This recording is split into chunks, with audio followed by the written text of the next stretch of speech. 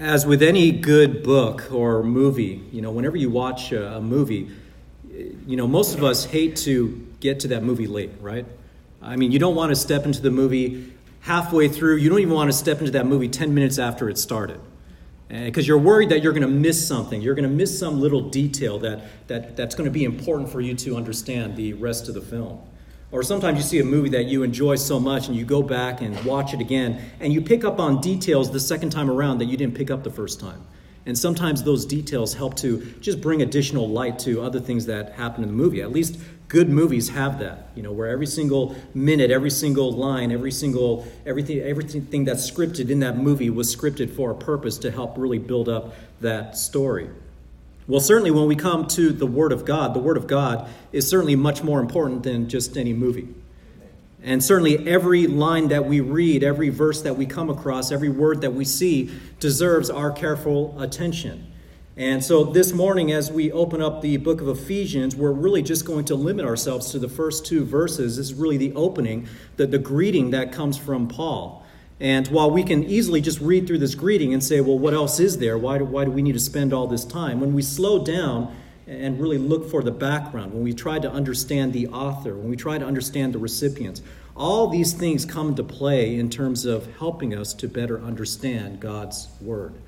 In fact, we have kind of a technical term that we call hermeneutics. Hermeneutics is basically the principles of Bible interpretation. And it's through hermeneutics, it's through proper Bible interpretation that we can be sure that we're not taking things out of context. That we can be sure that we're not just making the Word of God simply say what we want it to say, rather than letting it say what it's meant to say.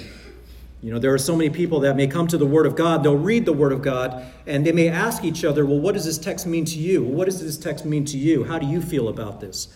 Well, I don't care what it means to you. I don't care what it means to me. I only care what it means. And that's the attitude that we need to come when we come to the text, is trying to understand the Word of God.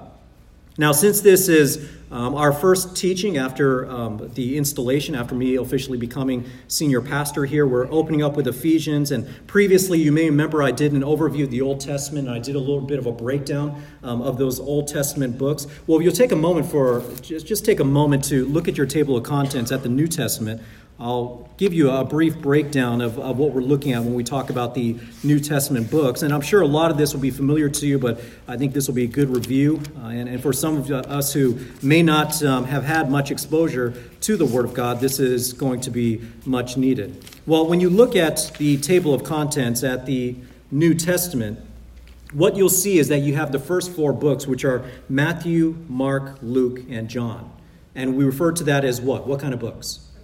Gospel books. Those are gospel books. And specifically Matthew, Mark, and Luke, we sometimes refer to this as the synoptic gospels. And why do we say that? Because Matthew, Mark, and Luke detail a lot of the same events. You're going to get a slightly different perspective from each one of those three authors. All of them are accurate, but a different perspective, seeking to fulfill a different objective in writing. The fourth book is the Gospel according to John. That was written much later. John would write about much different events, having known that we have these three Gospels already in place that detail a lot of those events. John chooses to bring some additional events that had not been documented. And then after that, we have the book of Acts. The book of Acts is, and really with the four gospel books, these are the five historical books of the New Testament. So if you want to know New Testament history, you read through any one of the gospel books, and then you read the book of Acts. Because what the book of Acts does, it picks up from the ascension of Jesus Christ. After Jesus died, he was resurrected, he came to the disciples, and then he ascended up into heaven. And then the book of Acts really details how the apostles, through the work of the Holy Spirit, established the church and the growth of the church. So you see that, and the book of Acts is so crucial when you start to read through the epistles. Now, what do I mean by epistles? That's a word we throw around a lot. Epistle is just another word for letter. Some of you might say, well, why don't you just say the word letter? Why do you have to say the word epistle? Well, because you're going to read through, if you read through a lot of commentaries, if you read through a lot of biblical references, they're going to say epistle, and I want you to get used to hearing the word epistle. So the epistles, which are letters to the church, and that really covers the rest of the New Testament up until Revelation, the epistles are basically letters. These are personal letters, either written to the church or written to individuals. And really from the book of Romans all the way to the book of Philemon, we have 13 consecutive books, all of them written by the Apostle Paul. So Paul really wrote nearly half of the books of the New Testament, 13 out of 27 total. Now, the order of the books that you see from Paul, these are not in the order that they were written. In fact, what you'll find is that they really start with the largest of Paul's works, and they kind of narrow it down to some of the smaller of Paul's works until you get towards the end, and then you get these personal letters that he wrote to Timothy, to Titus, and to Philemon. And then from there, we've got the book of Hebrews. Hebrews is the one book that we're not absolutely certain who the author is, though we are pretty certain that this person, if not Paul, it would have been someone on Paul's apostolic team. And then you've got the book of James. That's the half-brother of our Lord Jesus Christ. You've got 1st and 2nd Peter, and then you got 1st, 2nd, 3rd John. You have Jude, which Terry Norris has been covering. And then you have the book of Revelation, which is like a history book, except it's a history book about the future, about what's going to happen when Jesus Christ returns. So that's really the New Testament. You've got the first 5 books, the 4 Gospels and Acts, which are basically your history books. And then you've got a number of epistles that were written by Paul and other apostles or other associates of those apostles writing to the church and to various individuals, followed by the book of Revelation, which comes last. It's a much simpler breakdown than the Old Testament. But for the epistles, if you're ever going to read through the epistles, especially the ones addressed to the churches, you find a lot of the background right in the book of Acts. You'll learn a lot about those epistles, about those locations, about how Paul came to minister in those areas just by reading through the book of Acts. And that provides a lot of helpful context. Well, with that, just a brief Bible lesson there before we get into our message for this morning. So going to the book of Ephesians, there's a very specific reason why I chose Ephesians to be the first text that we're going to walk through. Ephesians is a marvelous text by the Apostle Paul. And it really lays out in a very clear way, much more clearly than any other letter he wrote, God's vision for the church. In it, we learn so much about God's plan of redemption. In fact, Ephesians consists of 6 chapters. You can break it up into 2 major sections. The first 3 sections is really focused on theology. And it's not just general theology. It's very specifically focused upon God's plan of redemption, his plan of salvation. And when you read through those first 3 verses, you will see that Paul is just bursting from the seams with praise. So unlike what some people will say, that theology doesn't matter or theology is dry and it's boring and whatnot, Paul will have none of that. Because when you read through his writings, he can't help but to praise God over and over and over again because of the theology that he understands with regards to God's redemption. And then the last 3 chapters are really the implications for us as Christians. So knowing all these truths about God's plan of redemption, how are we to behave? How are we to walk? Turn with me real quick to chapter 4. Chapter 4, that very first command of chapter 4, that is what I would argue the central command of the entire book of Ephesians. Having shared all this, God's plan of redemption, and having praised it, and just lavishing all this praise for God over these truths, he says at the start of chapter 4, "Therefore I, the prisoner of the Lord, implore you to walk in a manner worthy of the calling with which you have been called." The first 3 chapters describe that calling. The first 3 chapters helps us to understand the just wonderful blessings and riches of that calling. And the natural outcome should be that we would walk in them in a manner that is worthy of that calling. Does that make sense? This is how we're to behave, just in light of how God has absolutely blessed us. And so I want us to be able to go through this letter and to be able to learn from it, not only inform ourselves with the theology that should provide us with the motivation and the drive and the desire to glorify God, but also the natural implications that come out of that in terms of how we are to walk. And just as importantly, I mentioned Ephesians is a letter that lays out God's vision for the church. What you'll find in this letter is that your walk as Christians is not meant to be independent of the church. Because Paul doesn't speak or address to individual Christians. He's addressing the church. And when he talks to them how they are to walk, he's referring to them as a unity, as a whole, how they are to walk together. And so this is what I'm looking forward to in this very, very rich letter. And so as we go through this book, as we go through this study, and I see a lot of you already have notebooks and you're taking notes with things, and I really appreciate that. I think that's going to really help you. Now, I know some of you may learn better just by listening. And if you listen, I would encourage you afterwards to write down as much as you can remember just to help summarize what you're hearing. Go through it again, maybe even download the message or listen to the message online. You can't download it just yet, we're working on that, but you can always listen to the message online over again and just kind of take notes and try to help jog your memory and really think through how to apply these texts into your life. Now, my purpose this morning, as we take a look at these first two verses of Ephesians, is probably pretty clear. I want to provide you the context to this book of Ephesians. Just as I mentioned, you don't want to jump into a movie halfway. You don't want to jump into a letter without understanding the background context, without understanding who wrote it, who it's being written to. So I want to provide you the context of Ephesians so that you may better understand the theology and implications of the overall letter upon your walk. So you may better understand the theology and implications of the overall letter upon your walk. And our introduction to Ephesians will be seen here in three elements of Paul's greeting in the first two verses. These are the three elements that we need to understand, starting with point number one, identifying the author. Identifying the author. So starting with the first part of the first verse, we read, Paul, an apostle of Christ Jesus by the will of God. Now that's pretty straightforward, and you might think that we really don't need to spend a whole lot more time than that. But since this is our first time going through a letter of Paul, I want to spend some time explaining who Paul is and how he got to this point and what makes him introduce himself the way that he did. So who is Paul? Well, we're first introduced to Paul by his Jewish name, which is what? Saul. You see him appear at the end of the book of Acts, chapter 7. However, we have to go to Acts chapter 6 to see the start of what had happened there. So turn with me for a moment to the book of Acts. It's going to be a few books over to the left. Past before 1st and 2nd Corinthians, you'll get to the book of Acts. Go to Acts chapter 6.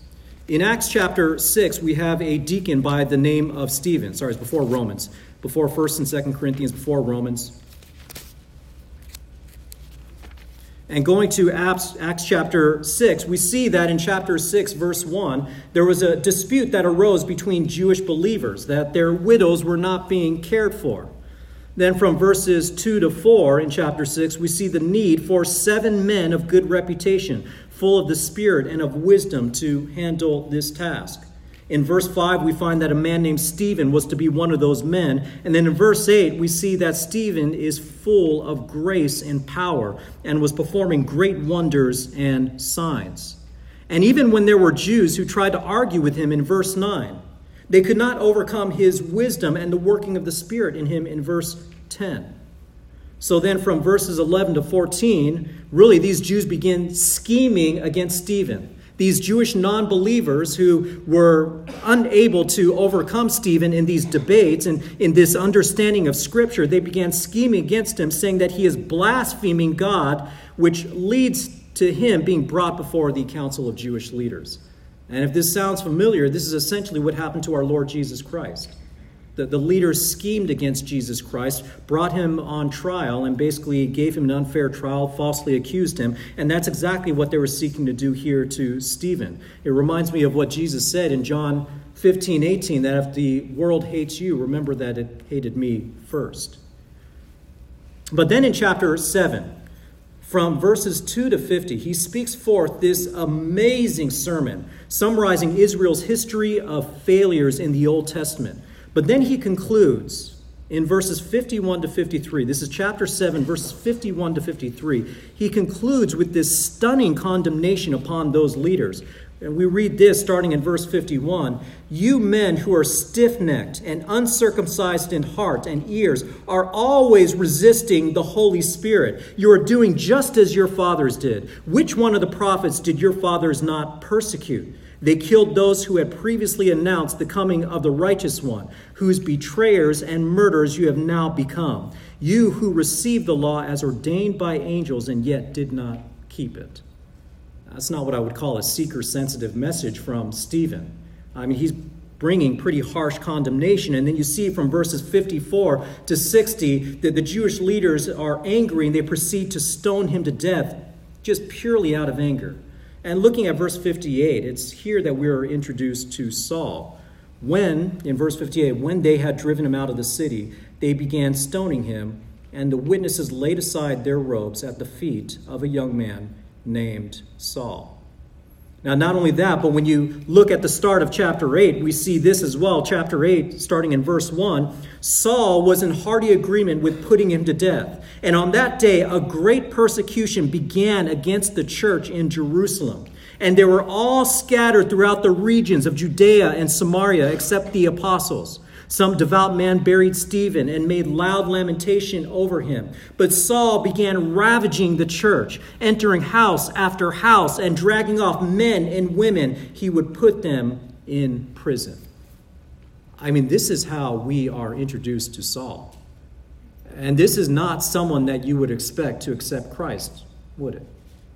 And it's a reminder as I'm looking at this that no one's ever outside of the reach of salvation. No one's ever outside of the reach of the gospel. So no matter who you run against, no matter how angry they seem to be, no matter how against Christ they are, no one's outside the reach of God's salvation. And here we see when you get to chapter 9, God is going to intercede in Saul's life. And specifically, it's the Lord Jesus Christ who intercedes, who interrupts Saul. In Acts chapter 9, we see this in verse 1. Now Saul, still breathing threats and murder against the disciples of the Lord, went to the high priest and asked for letters from him to the synagogues at Damascus, so that if he found any belonging to the way, and by the way, that's what believers were called at that point. They belonged to the way. Remember, Jesus Christ said, I am the way, the truth, and the life. No one comes to the Father except through me. They were referred to followers of the way. So if anyone be found belonging to the way, both men and women, he might bring them bound to Jerusalem. As he was traveling, it happened that he was approaching Damascus, and suddenly a light from heaven flashed around him, and he fell to the ground and heard a voice saying, Saul, Saul, why are you persecuting me? At this point, Saul is blinded and then sent into Damascus to find a disciple by the name of Ananias. This is not the same Ananias who was put to death by the Lord for selling his property and lying about how much he was giving. This is a disciple named Ananias. And when Ananias questions the Lord's selection of Paul, I mean, look at this. Ananias questions this. Ananias is told by the Lord Jesus Christ, go out and seek Saul. And Ananias is like, are you sure we're talking about the same person? Do you know who we're dealing with here? I mean, look at this. In verse 13, Ananias answered, Lord, I have heard from many about this man, how much harm he did to your saints at Jerusalem. And here he has authority from the chief priest to bind all who call on your name.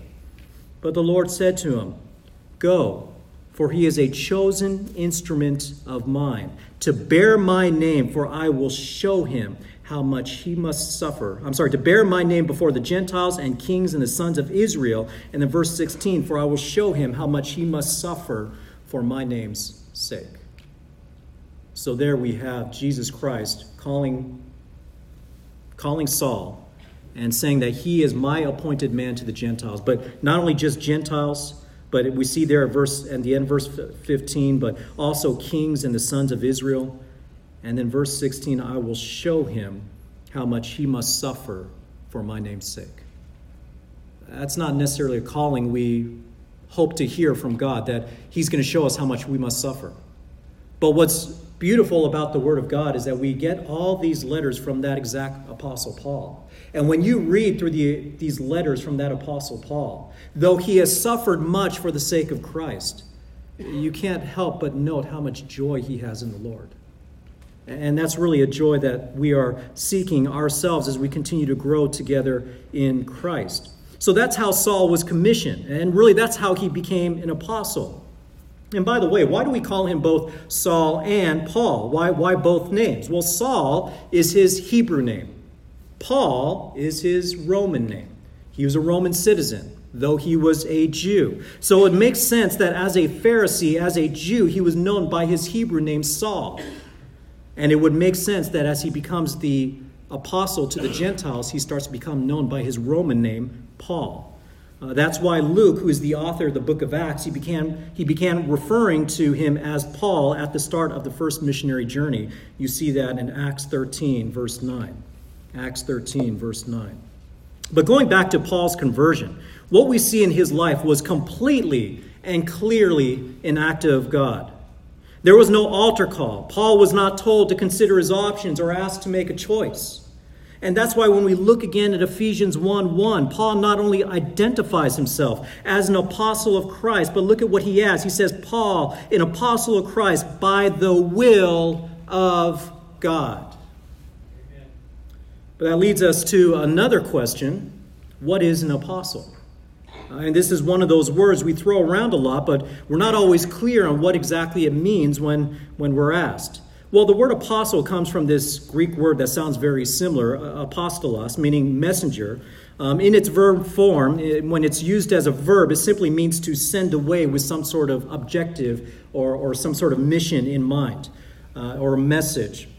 Now, prophets were also called messengers of God. So what's the difference between prophets and apostles? Well, while prophets were called to bring forth revelation from God, and basically, by the way, a revelation, when I say revelation, it's basically anything that God wanted to reveal about himself or his will or his plan to us. Okay? A revelation is just any kind of revealing of God to us. So while prophets were called to bring forth revelation from God, apostles came with greater authority and much stricter requirements. They too would bring forth a word from God. But take a look with me at the book of Acts again. Let's go back to, going back to Acts chapter 1. Look with me at Acts chapter 1.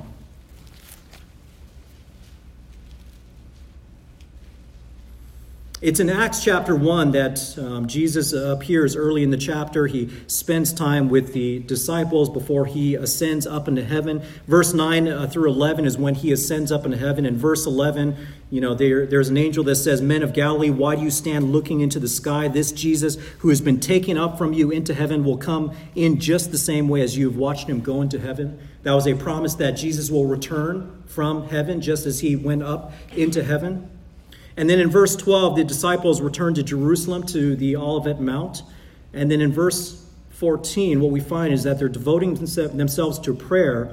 When suddenly in verse 15, Peter stands up and proclaims from verses 16 to 20 that the betrayal by Judas, and of course we know that betrayal by Judas, this betrayal by Judas, it was prophesied by God. But because Judas has been judged, because he has been killed, that still left a hole for another apostle to fill in. So they're down to 11 apostles. They needed to find a 12th. And then you'll see in verses 21 to 22 the unique requirements for an apostle. Acts chapter 1, verses 21 to 22, we read this. "Therefore it is necessary that of the men who have accompanied us all the time that the Lord Jesus went in and out among us, beginning with the baptism of John until the day that he was taken up from us. One of these must become a witness with us of his resurrection." So we see immediately here as we look at this verse, again, Peter says it is necessary that of the men who have accompanied us all the time that the Lord Jesus went in and out, that one of them must be appointed. One of them must be witnesses with us of his resurrection. So we see here immediately that apostles had been a very select group with a very specific time period. You see, there are many people today who actually claim to be apostles. You go to churches around America and sometimes they'll refer to their own apostles. The Mormon religion has an active apostle at all times. The Roman Catholic religion would argue that their pope is essentially an apostle, that there was apostolic descendancy that led to that pope. I even met a woman once who claimed to be an apostle and what she's called an end-time prophetess. And when questioned on something that she would say, she would warn, "Do not question the Lord's anointed." I know because I once received that warning from her. Of course, that claim is absolutely ridiculous. Apostles were those who were direct witnesses and personally commissioned by Jesus Christ himself. And in case you're wondering, I wasn't really bothered by the warning. Now, of course, these requirements would seem to pose a problem for Paul. Because Paul, as far as we know, he probably did not witness the resurrection of Christ. He wasn't there with the apostles. He was not with Jesus and the other apostles for those 3 years of earthly ministry. However, we are reminded that Jesus himself blinded Paul on the road to Damascus and commissioned him directly to be his apostle to the Gentiles. Remember, we had just read this, Acts 9:15. He said of Paul, he is a chosen instrument of mine to bear my name before the Gentiles and kings and the sons of Israel. So not only that, but while the disciples had 3 years with Jesus, there's actually good reason to believe that Paul had 3 years with Jesus as well, officially starting from the time that he was converted. He was not trained by any of the apostles. Turn with me to the book of Galatians. From the book of Acts, we get to Romans and then 1st and 2nd Corinthians, and then you should get to Galatians right after that. Galatians chapter 1. Galatians chapter 1. Paul provides us a little bit of a history of his calling, of his conversion. Galatians chapter 1, starting in verse 13, we read this. For you have heard of my former manner of life in Judaism, how I used to persecute the church of God beyond measure and tried to destroy it. And I was advancing in Judaism beyond many of my contemporaries among my countrymen, being more extremely zealous for my ancestral traditions. I mean, this is an amazing testimony at this point, because Paul is not just saying that he was a Pharisee. He's not just saying that he was amongst those Jewish persecutors, but he is saying that he was amongst the most zealous of that group. He was the most zealous of Pharisees. He was the most zealous of persecutors of the church. But then in verse 15 we read, but when God, who had set me apart even from my mother's womb and called me through his grace, was pleased to reveal his Son in me so that I might preach him among the Gentiles. I did not immediately consult with flesh and blood, nor did I go to Jerusalem to those who were apostles before me, but I went away to Arabia and returned once more to Damascus. Then 3 years later, I went up to Jerusalem to become acquainted with Cephas. That's another name for Peter, with Cephas, and stayed with him 15 days. So we see here that though we have a lot of details about Paul's ministry, what we find here is that even before Paul's ministry began, he went away for 3 years. And the assumption here is that he went away to be trained, probably directly by the Lord Jesus Christ through direct revelation from Christ. And then he came back and he started his ministry. And while Paul did not need affirmation from men, he certainly received it from none other than Peter himself. And you know from the gospel accounts, Peter is often the most preeminent of the disciples of Jesus Christ. He's the one that's the most outspoken. He's the one that's first to toe the line, first to make a leap of faith. And Peter would be the one that would, in many ways, provide affirmation for Paul. And so not only did Paul spend time with Peter here after those 3 years, it says he spent 15 days with him. But later, after Paul's first missionary journey, he's brought before the Jerusalem council because we have these Judaizers who's challenging him on this idea that Gentiles can be saved without circumcision. So when you get to Acts 15, you don't have to go there, but Acts 15 is when they have to go before the Jerusalem council, and Paul provides this testimony of what has been happening with the salvation of the Gentiles he has been encountering. And it would be none other than Peter who would come to the defense of Paul and saying, yes, I have experienced it as well through Cornelius. So Peter would end up defending Paul and defending this idea that, yes, Gentiles can be saved without any need for circumcision or any other requirements of the law. And much later, as Peter himself was facing death, he wrote the letter that we know of as 2 Peter, and he would refer to Paul as our beloved brother. And he even equated Paul's writings with Scripture. You can just jot this down, 2 Peter 3, 15 and 16. 2 Peter 3, verses 15 and 16. And just to further emphasize God's will in this, turn with me back to Acts chapter 22. You thought because we're in one book that you wouldn't have to flip around so much. I do apologize. Get used to it. By the way, I would say this. If you don't have the order of the books memorized, work on memorizing them. That's going to help you a lot as you're flipping through the scriptures. Memorize the order of the books. I would start with the New Testament and then go back and just work kind of piecemeal by piecemeal through the Old Testament, memorizing those books as well. It will help you greatly.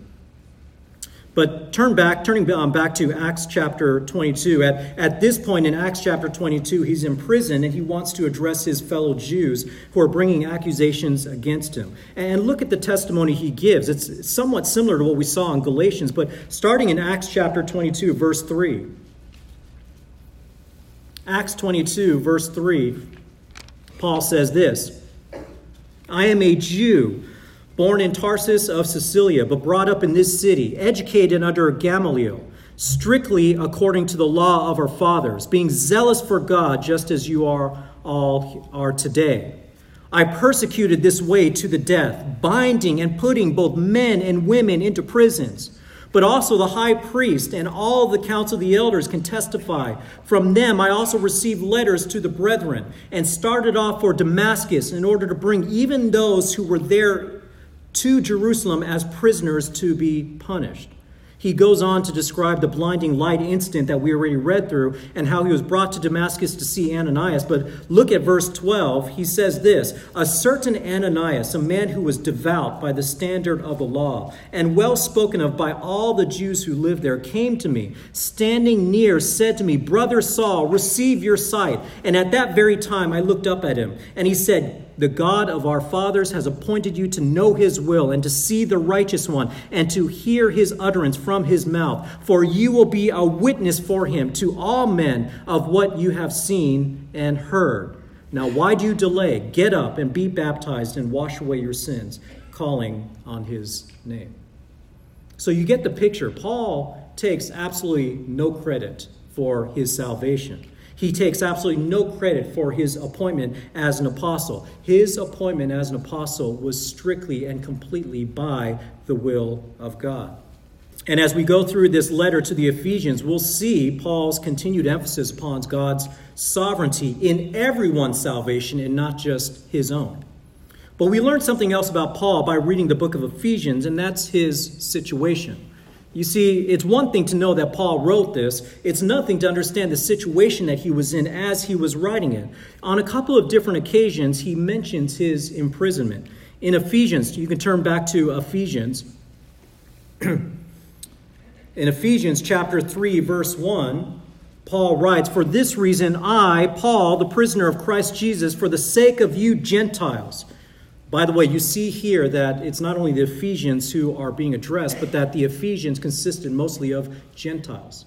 Paul is writing to Gentiles. So he says, For this reason, I, Paul, the prisoner of Christ Jesus, for the sake of you Gentiles. And then in chapter 4, verse 1, he says, Therefore I, the prisoner of the Lord, implore you to walk in a manner worthy of the calling by which you have been called. So right here in the book of Ephesians, you get a little bit of a hint of what he's going through. He is imprisoned. And so while Paul was on multiple occasions through his ministry imprisoned, the imprisonment here is most likely referring to the imprisonment that he faced towards the end of the book of Acts, when he's under house arrest in Rome. He's under house arrest in Rome, waiting to see Caesar, waiting to testify before Caesar. And it's here that he writes all of these letters, not only Ephesians, but he also wrote Philippians, Colossians, and Philemon. So it's good to know when you read any one of those four books, Ephesians, Philippians, Colossians, or Philemon, that he is writing from prison. And it's amazing because as he's writing from prison, what you see is you don't see someone who's playing the victim card. You don't see someone who's sad about his circumstances. You see someone who is rejoicing in the Lord and encouraging all of us to continue strong in the faith. And as you read those other letters, you will also see references to his imprisonment there as well. So for that reason, those four letters I mentioned, sometimes they're called the prison epistles, the prison letters. Now, understanding those details are important. Because as you read, you see a shining testimony, as I mentioned, of a man whose joy could not be taken away by his own circumstances. You see a man overflowing with praise for God's plan of redemption despite his imprisonment. I mean, it's one thing to be instructed and encouraged by a godly man, right? I mean, it's good to be instructed and encouraged by godly men. But to me, when that godly man is actually imprisoned for the sake of the gospel, that's living proof of just how deep his faith runs, right? You live long enough and you will run into people that you were convinced were Christians, and you'll watch them later on in life walk away from the faith. When trials come, when certain challenges come, when things in their life don't work out, you see them walking away. But that wasn't Paul. Paul, even while he was in prison, even as he's being stoned, even as he's being shipwrecked, even as he's being left for dead, whatever circumstances he was going through, he never wavered from the faith. And we all prefer to be instructed by someone who can walk the walk and not just talk the talk, right? And that's Paul. In the sovereign will of God, Paul not only talks the talk, but clearly he continues to walk the walk. But beyond our understanding of Paul as the author, it is also important to understand something about the original recipients of this letter as well. That leads us to the second element of our introduction. The first was identifying the author. The second is relating to the audience. Looking at the second half of verse 1, we see the intended audience. It reads, "To the saints who are at Ephesus and who are faithful in Christ Jesus." Now, the word for saints comes from the Greek word hagios, which is an adjective. It's really, when it's used on its own, it means holy ones. That's the word. It literally means holy, and on its own, it means holy ones. It's the same word that's used to describe the Holy Spirit, hagios. But what does holy mean? Well, the word shows up all over the place in the Bible. We hear it all the time, including the Old Testament. It literally means to be set apart. It's to be set apart or to be separated from what is common or ordinary. It denotes a special purpose before God. Obviously, God is holy, but in addition, anything and everything that God sets aside for his purpose is also deemed holy. Anything and everything that God sets aside for his purposes are also deemed holy. And as an example, the temple of God was holy. All the furnishings inside the temple were holy. The bread was holy that was set there. Anything dedicated to God or even dedicated to the priests of God in that temple, such as sacrifices, they were considered holy. But most importantly, the people of God were holy. In fact, God's stated purpose for Israel, just before providing the Ten Commandments, you can write this down, Exodus 19, verse 6. Exodus 19, verse 6, God's purpose for Israel was for them to be a holy nation. And that holiness was not only in God's selection of them, that's part of it, but it's also in how he expects them to conduct themselves. It's not just in his selection, but how they are to conduct themselves. Multiple times in the book of Leviticus, God states, "You shall be holy, for I am holy." This is true for us. This is true for anyone who has truly confess Christ as Lord and Savior. And if you're still in Ephesians, look at Ephesians chapter 1, verse 13. Ephesians chapter 1, verse 13, we read this. "In him you also, after listening to the message of truth, the gospel of your salvation, having also believed, you were sealed in him with the Holy Spirit of promise." You were sealed in him. Meaning that you were sealed by the Holy Spirit. It's the idea that you've been specially marked by the Holy Spirit himself with the idea of being set apart. You're set apart from the world. You're set apart from unrepentant sinners. And you are dedicated to God and his purposes. Thus, by calling us saints, Paul is essentially saying that you are all holy ones. You have been called and you have been set aside for the special purpose of God. That's what it means to be a saint. That you are saved by the blood of Christ and you are now in Christ for a specific purpose. Now, this is in stark contrast with the Roman Catholic Church. You see, in the Roman Catholic Church, we know that they don't recognize all believers as being saints. What do? They wait until someone has died. They'll evaluate their life and then decide, okay, we're going to appoint this person as being a saint. So it's only a subset of people, only after they've lived a certain life that lives up to these standards that the Roman Catholic Church themselves have set. Only then can they be anointed a saint. But this is yet another example of how the Roman Catholic Church does not follow the Word of God. Because the Word of God says that if you've been saved by the Lord Jesus Christ, you are a saint. You are holy ones in the Lord. Sometimes we say, I'm no saint. I'm a Christian, but I'm no saint. Well, that's not accurate. You're a Christian and you're a saint. Because that's what God calls you. You are saints. You are believers. So Paul is addressing saints, and specifically the saints who are in Ephesus. Now, Paul's time in Ephesus was particularly long compared to all the other places he had ministered. Ephesus is a city located in Asia Minor, which today we know as modern-day Turkey. Asia Minor is modern-day Turkey. Ephesus was a highly significant city, being a port city. In fact, let me read for you this excerpt straight out of the ESV Study Bible. ESV Study Bible says this: "An important port city on the west coast of Asia, Ephesus boasted the temple of Artemis." That's one of their deities. One of the 7 wonders of the ancient world. So you hear that term, 7 wonders of the world. Well, in those days, in that time, one of the 7 wonders of the world was the temple of Artemis right there in Ephesus. And the ESV Study Bible goes on to say, just a few decades before Paul, a man by the name of Strabo called Ephesus the greatest emporium in the province of Asia Minor. My point is this: Ephesus was a significant city. This was a city that was just sprawling with activity and with people. But interestingly, it was on Paul's second missionary journey that God actually initially prevented Paul from going into Asia Minor. He prevented Paul from visiting churches such as Ephesus.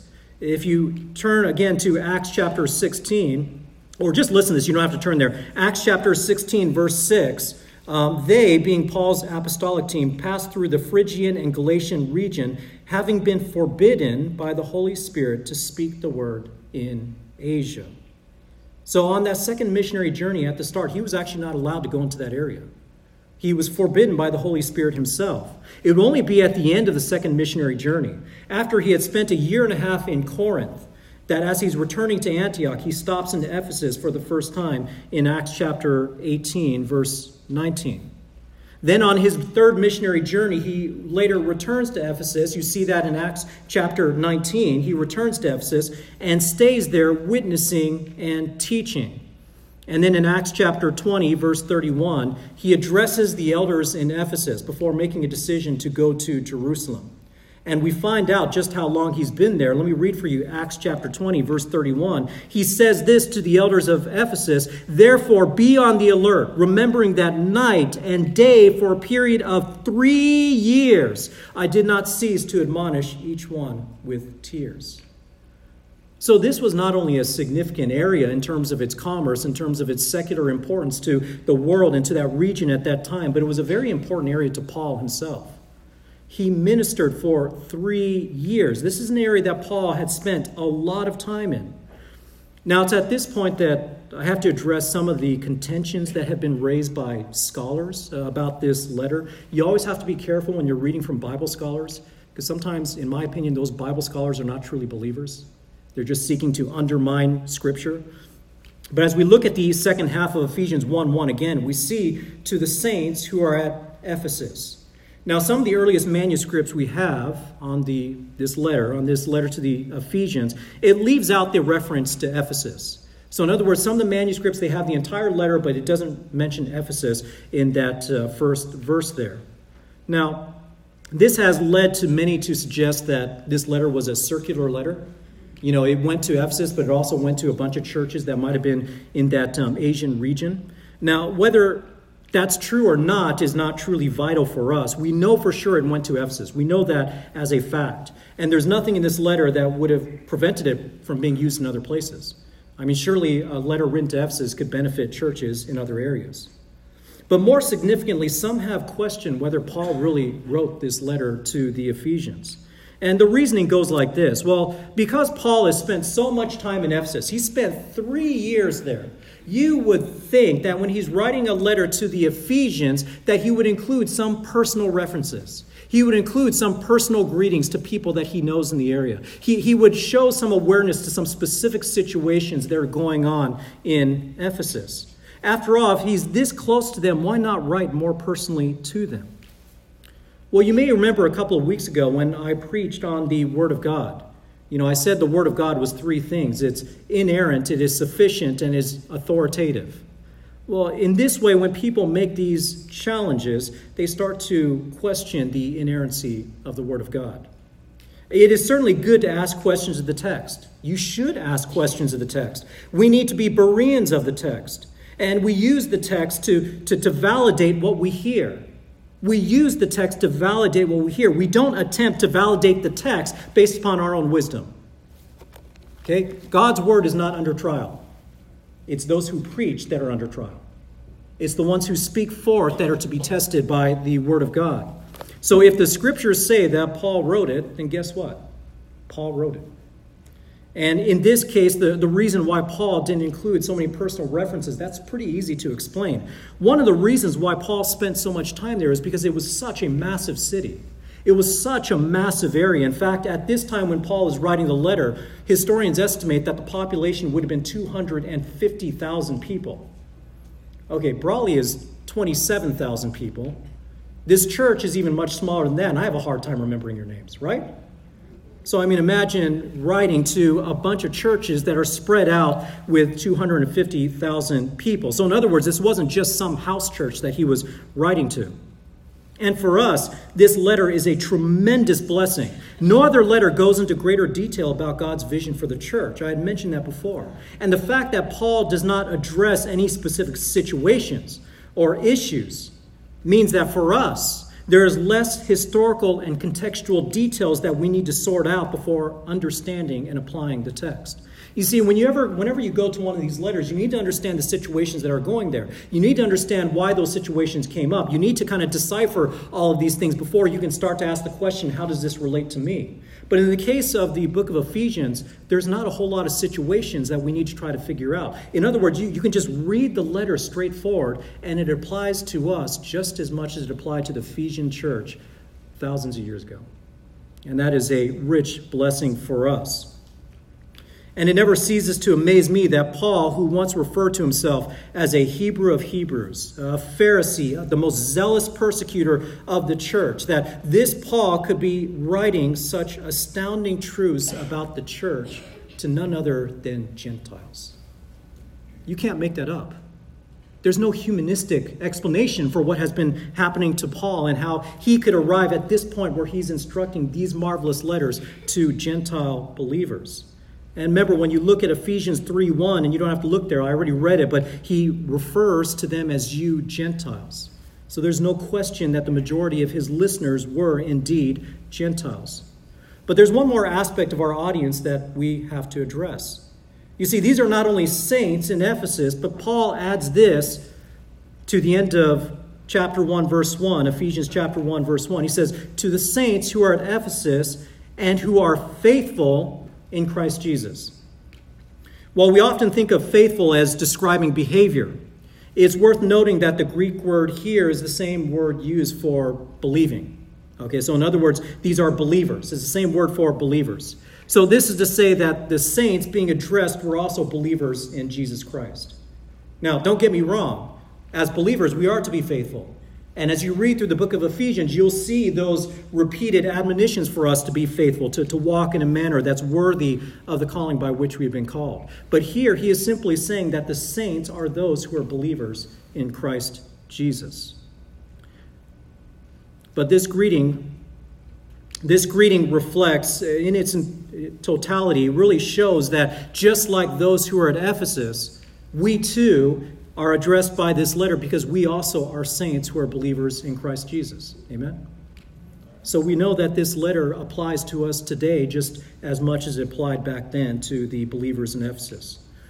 And now that we have talked about both the author and the audience, now we turn our attention to another overlooked aspect of this greeting, and that is the greeting itself, leading us to our third and final element of this introduction.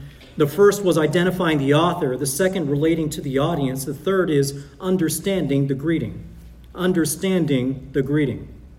Looking at verse 2, we read this, grace to you and peace from God our Father and the Lord Jesus Christ. Now, Paul's greeting here, this is a standard greeting in every single one of his letters. I actually looked at each one. You'll find this exact phrase in every single one of his letters. And in fact, in all but two of them, you'll find them in the first three verses. You'll find them in the first three verses. It's only in the book of Romans you find it in verse 7. In the book of Titus you find it in verse 4. And when he's writing directly to Timothy, he also adds mercy. He says grace, peace, and mercy.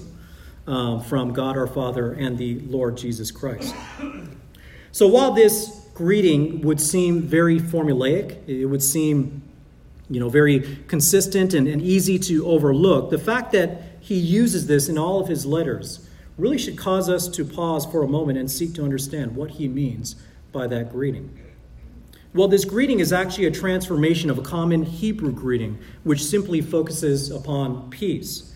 Most of you, if not all of you, have heard at one time or another the Hebrew word shalom. Shalom is a very popular way, it's a very common way for Jews to address one another. And for Paul, being a Jew, this would have been the most natural way to greet people. But the fact that he instead starts it off with grace shows intentionality on his part. Paul doesn't just insert grace to be different from other Jews. Rather, it's to reflect a new theological reality in him, in his new understanding. Let me start off by explaining the word grace. This is another one of these common Christian words that we throw around quite a bit, but we don't always know exactly what it means when pressed for a definition. Simply put, grace is unmerited favor. Unmerited favor. In other words, it describes some goodness of God being received that we did not deserve. It was not earned by any means. It is a gift. There is no cost to the receiver. There is no payback required. All right, we have received goodness that we did not earn. We don't need to pay it back, and there is no payback. There is nothing that we did to earn it. So it's completely free. It comes from the goodness of God. And if you go back to Ephesians 1, in Ephesians 1, chapters 5 through 7, Paul writes this. And we'll look at this in more detail in a future week. But it says here, he predestined us to adoption as sons through Jesus Christ to himself, according to the kind intention of his will. And then verse 6, to the praise of the glory of his grace. What that means is that the predestination of us to be adopted as sons through Jesus Christ, that this was according to the praise of the glory of his grace, which he freely, and you see that word freely, bestowed on us in the beloved. And verse 7, in him we have redemption through his blood, the forgiveness of our trespasses according to the riches of his grace. So you see, the riches of God, the goodness of God stems from the grace of God. Our salvation is from grace. And then if you turn to chapter 2, verses 5 through 8. Chapter 2, 5 through 8, Paul writes this, even when we were dead in our transgressions, God made us alive together with Christ. And he writes, by grace you have been saved, and raised us up with him, and seated us with him in the heavenly places in Christ Jesus, so that in the ages to come he might show the surpassing riches of his grace in kindness towards us in Christ Jesus. For by grace you have been saved through faith, and that not of yourselves, it is the gift of God. That is grace. So in every case, you see that grace is shown through the rich, undeserved blessings of God towards believers. And it all starts with our salvation, but it continues throughout our lives, throughout all eternity. Is that any good? I mean, that's wonderful, isn't it? I mean, praise the Lord for that. But if the typical Hebrew greeting started with peace, why did Paul start instead with grace? Why not say peace to you and grace? Well, I believe Paul starts with grace because without grace, you have no peace. Now, as I mentioned, peace was a common word. It's the Hebrew word shalom, and it gets used quite often throughout the scriptures. But its meaning from the Hebrew is a lot more than what we think of as peace. When we think of peace, we often think of the absence of war, that there's no fighting. Or we might say that we have peace with our neighboring countries, right? Or some of us might think of peace as an absence of conflict, an absence of conflict with your neighbors or your coworkers or some other acquaintances. And certainly that idea is here in the Old Testament. God did promise to Israel that if they were faithful to obey the Mosaic law, that they would have peace in the land. So it's a similar idea. You will have peace in the land. You will not be overcome by your enemies. You won't have to worry about ongoing warfare. But in addition, part of the law as it related to animal sacrifices, the book of Leviticus lays out several different types of animal sacrifices, but one of those types of sacrifices was called a peace offering. And they would bring it when they came to the temple of God. You see this in Leviticus 3. We're not going to turn there, but you can just write that down. Leviticus 3. The peace offering had nothing to do with any absence of warfare, but rather to honor the relationship between God and Israel. Because God told the Israelites, I will be your God and you will be my people. And the peace offering was meant to commemorate, to celebrate that unity between Israel and God. So peace could be used to refer to this kind of wholeness of a relationship with God. Once again, he was their God. They were his covenant people. This peace could also refer to success and prosperity as provided by God. It could even refer to salvation or deliverance from enemies. But when Israel went into deep rebellion against God, and you may remember some of the messages I did on the Old Testament, and I highlighted just how disobedient and rebellious Israel became. When they went into this deep rebellion against God to the point of exile, they no longer had peace with God. They were no longer honoring this covenant relationship. And as such, they were facing judgment. I'll read this for you. Just write down Jeremiah 6, 13 to 14. Jeremiah chapter 6, verses 13 to 14 reads this. For from the least of them even to the greatest of them, everyone is greedy for gain. And from the prophet even to the priest, everyone deals falsely. They have healed the brokenness of my people superficially, saying, peace, peace, but there is no peace. That was the condemnation upon the Old Testament Israelites when they were rebelling, when they were worshiping false gods. And certainly the Old Testament ends with a lack of peace between God and his people, Israel. But in fact, it's not just Israel who lacks peace with God, is it? All of us lack peace with God prior to knowing Jesus Christ. All of us were at one time enemies of God. But guess who it was that solved that problem and gave us peace? Let me read for you Romans chapter 5, verse 1. Romans chapter 5, verse 1 reads this. Therefore, having been justified by faith, we have peace with God through our Lord Jesus Christ. And then verse 10. For if while we were enemies, we were reconciled to God through the death of his Son, much more having been reconciled, we shall be saved by his life. We were all enemies of God. We all lacked this peace with God. But Jesus Christ, having died for our sins, when we confessed our sins, when we confessed our need for a Savior, when we confessed Jesus Christ as that Savior, we were brought into wholeness with God. We were reconciled. We had peace with God. And it's amazing just how that peace with God, it's not, when we have that peace with God, it also gives us peace in life. Peace with God gives us peace in life. It's no coincidence that during the Last Supper, Jesus promised to send the Holy Spirit to them. And then he followed up with this promise. You can write this down. John 14:27. John 14:27, Jesus says, peace I leave with you. My peace I give to you, not as the world gives, do I give to you. Do not let your heart be troubled, nor let it be fearful. Jesus says, I give you a peace that's different from the peace that the world gives to you. And for that reason, you need not let your heart be troubled or be dismayed. So this is a supernatural peace that can only come from God. And Paul would say this in Philippians. You can write down Philippians chapter 4, verses 6 and 7. Philippians chapter 4, verses 6 and 7. Paul writes this, be anxious for nothing, but in everything, by prayer and supplication with thanksgiving, let your requests be made known to God. And the peace of God, which surpasses all comprehension, will guard your hearts and your minds in Christ Jesus. Isn't that wonderful? The peace of God, which surpasses all comprehension. That peace of God will guard your hearts and your minds in Christ Jesus when you're going through times of anxiety or fear or worry. But that peace with God that removes the enmity between us, and that peace from God that guards our hearts and our minds, that only comes by the grace of God through the provision of his Son. That's why Paul does not merely say grace and peace to you. Look back at Ephesians 1, verse 2. He says, grace to you and peace from God, our Father, and the Lord Jesus Christ.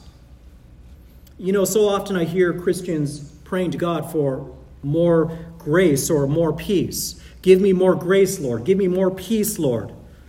But beloved, if you have truly confessed Jesus Christ, you already have grace and peace from the Lord. You have it. Paul's greeting here doesn't suggest that you need to get it or that you need to have more of it, but rather it's a reminder that you are continually blessed by God with both grace and peace through God and his Son. You just need to realize it. You just need to dwell upon it. You need to remind yourselves daily of just how blessed you are. You know, I've been just so blessed to be able to get to know some of you better. Had an opportunity earlier this week to pray with one of you guys. And this individual came forth and was going through some trials in his life, trying to figure out should he take up this legal case against his employer because of racial discrimination. He had a good case before him. But as we were talking about more and more, we were talking about priorities. And we were talking about the fact that, look, you know, he realizes he's not getting any younger. And you know, at this point in life, he doesn't want to waste his time in litigation battles. And I said, you know what the Lord calls us to do is just continue to grow in the Lord Jesus Christ, to grow into the image of his Son. And, you know, it was amazing. He left my office and he said he felt like there was a big weight lifted off my shoulders. That's what it means to have peace from God. That's what it means to recognize the grace and peace that's already been given to you. Recognize the blessings that you have through the Lord Jesus Christ. Recognize the opportunity that you have on this earth to walk in a manner that is worthy of the calling by which you have been called. You have great opportunities out in the world to witness Jesus Christ to those who do not know Jesus. You have great opportunities to be witnesses before your family members who are unbelievers, that when you go through difficult trials, they will see an unusual peace in your face. They will see an unusual peace in your conduct, a peace that shows that no matter what, no one can steal the joy of the Lord Jesus Christ from me. Amen. So many of you, and I know that as we get older, we have difficulties. Our bodies don't work the way they used to. You know, I know some of you have advanced stages of cancer. You know, some of you are homebound. You can barely get out of the home. You know, some of you see this in your elders, your parents, as you have to take care of them. Sometimes you can't even come here to church because you've got to be out of town and be there to take care of them. You know, these things are realities. And yet, if you know the Lord Jesus Christ, you know what's great? We've got an eternity of a much greater existence awaiting us. I mean, think of the greatest memory you have upon this world. Think about the greatest memory you have on this earth, the moment that you were the happiest, the moment that you had the most joy. And let me tell you that doesn't even come close to what we're going to experience when we're in the presence of God in heaven for all eternity. Because remember, what we enjoy in this world, this is the creation of God. But this creation of God has been tainted by sin. There's going to come a time where we can enjoy it without that taint of sin. Without that struggle inside of us against sin each and every day. Without seeing the effects of sin in the world that comes through just murder and theft and slander and all the vicious things that men do to each other.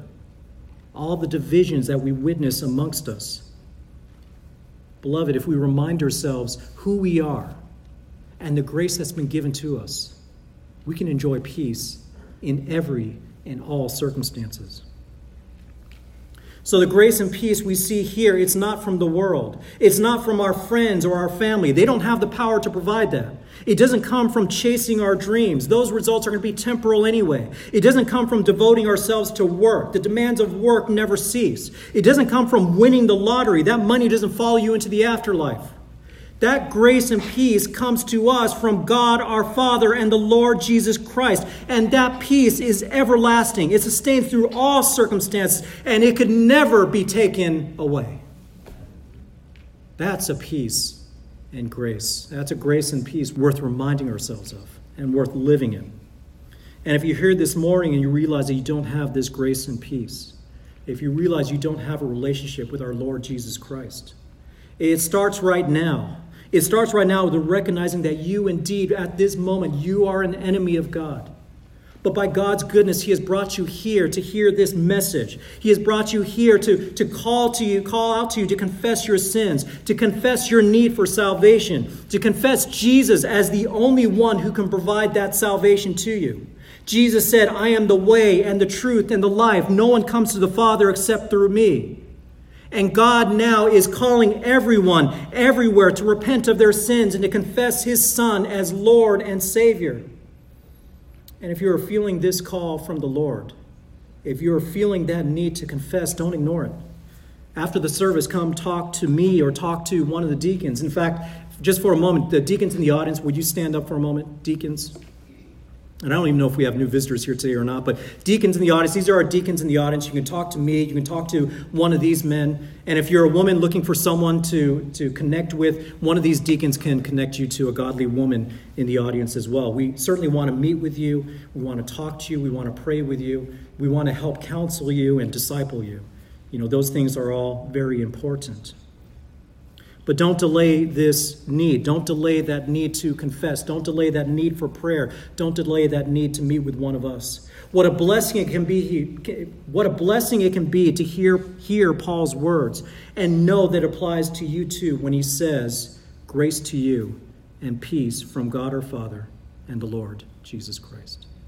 Let me close in prayer. Heavenly Father, we are so thankful just for this rich opening from the book of Ephesians. We're so thankful that your word provides us with everything that's needed for life and godliness. We're so thankful that through your word, as we study your word, it doesn't always come easy to us, but the answers are there.